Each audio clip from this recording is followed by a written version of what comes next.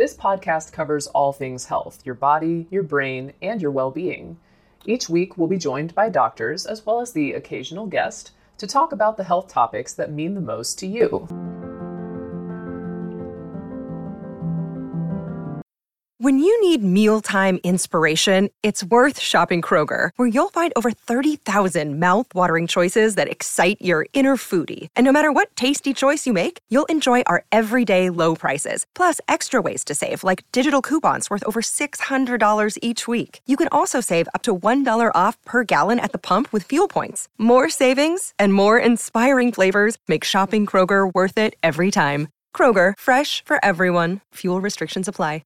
Stroke syndromes are collections of signs and symptoms resulting from strokes in different regions of the brain or central nervous system.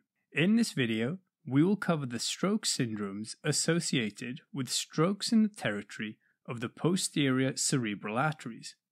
They supply the occipital lobe, the inferior surface of the temporal lobes, as well as some deeper structures such as the thalamus and the midbrain of the brainstem.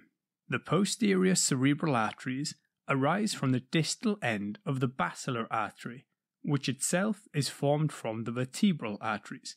There is a connection with the anterior circulation via the posterior communicating artery.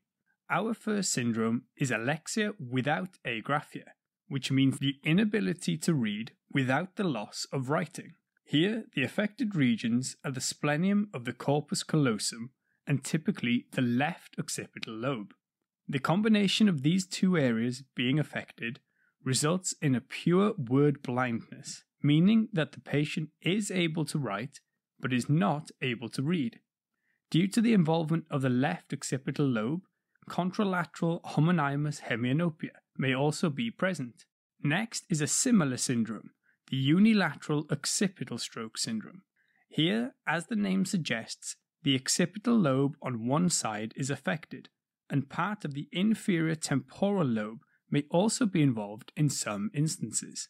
The primary finding here is a contralateral homonymous hemianopia, which may often be the only neurological deficit found. We may see macular sparing due to the collateral blood supply to the macular region of the cortex. In some instances, anomia may be present, which is the inability to name. In this case, it's the inability to name colours and objects. Thirdly, we have Anton syndrome, also known as cortical blindness. This occurs where there is an involvement of both occipital lobes, either due to an involvement of both posterior cerebral arteries or due to a lesion at the level of the distal basilar artery. As a result, there is visual loss. However, an interesting feature is that these patients may not be aware of the vision loss, or we take this few seconds off to inform you, our valued loyal listener, about the best health and fitness podcast shows from the Nezpod studios. Join us as we give you the best of the best health and wellness updates you can rely on for the treatment of chronic health problems. Classic functional medicine back to basics health tips and special updates from the best doctors in the United States of America. Check out this health and wellness podcast shows. Explore Health Talk Weekly, Healthy Lifestyle Matters, Excellent Health Digest, Healthy and Free Daily, and last but not least, Weekly Health and Fitness Corner. Also, check out Nasty Boy CC, the truest story never told fiction podcast, for that real life on the go experience with the 27-year-old golden boy, who made our guest invite #1 list. He tells us about his story as it happens in real time and in real life. It's Nasty Boy CC, the truest story never told. Go get a load of that happiness, because happiness is healthy as we know it. Join us every week as we continue to provide you the best of health and fitness wellness updates from around the globe. Enjoy the show.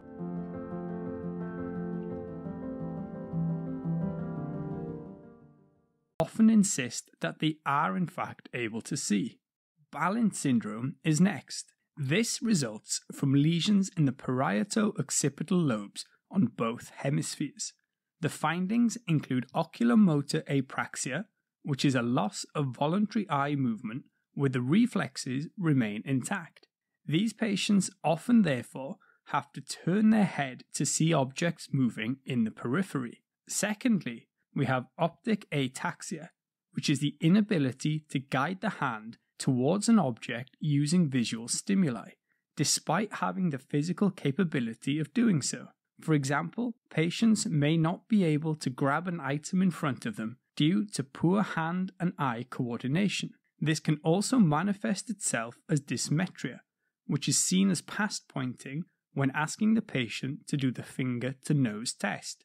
Simultagnosia is the third manifestation, which is the inability to perceive multiple stimuli in the visual field, and therefore these patients end up picking out a single object or single element rather than perceiving everything in front of them.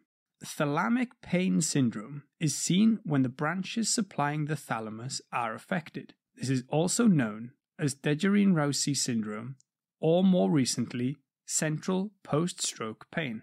In this syndrome, there is a contralateral pain from the entire affected half of the body, which is typically associated with an initial numbness or tingling, and then progresses to a debilitating burning pain. Patients may also have allodynia, which is pain caused by a stimulus that doesn't normally cause pain, or hyperalgesia, which is an enhanced sensitivity to pain.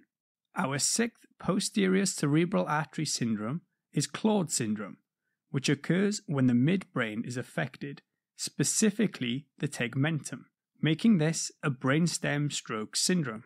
Here, we see a contralateral ataxia of the leg and the arm, as well as a potential contralateral weakness of the arm and leg due to involvement of the corticospinal fibers. The other main feature is an ipsilateral oculomotor palsy, which results from injury to the fibers of the oculomotor nerve, which is cranial nerve 3. This manifests as ptosis due to the loss of the innervation of the upper eyelid muscles, known as the levator palpebrae superioris, fixed wide pupils, known as mydriasis, remember D for dilated, due to the loss of the parasympathetic innervation. We may also see a displacement of the eye inferiorly and laterally, or down and out, due to the superior oblique muscle, which is responsible for this movement of the eye being intact, while the antagonizing muscles being affected. Due to the loss of the alignment between the eyes, diplopia or double vision is also experienced. The seventh is Weber syndrome, which is another syndrome resulting from injury to the brainstem, more specifically the base of the midbrain. So again, this is a brainstem stroke syndrome. Here, there is a contralateral weakness of the upper and lower limb due to the involvement of the corticospinal tract, and ipsilateral third nerve palsy. This sounds very similar to Claude syndrome that we just mentioned, but the difference is that here the base of the midbrain is affected, which is important because there are two main motor nuclei for the oculomotor nerve, which along with their fibers are spread throughout the midbrain. This means that lesions in different locations of the midbrain can generate varying degrees of oculomotor palsy. In this case, it is typically an ipsilateral gaze palsy. In lower midbrain lesions, such as in Weber's syndrome, the extraocular muscles are affected more so than the pupils, which may remain largely intact.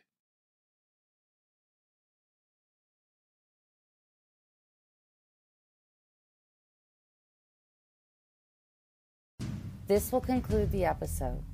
Thanks for tuning in. If you like what you hear, please leave a comment and subscribe. Thank you.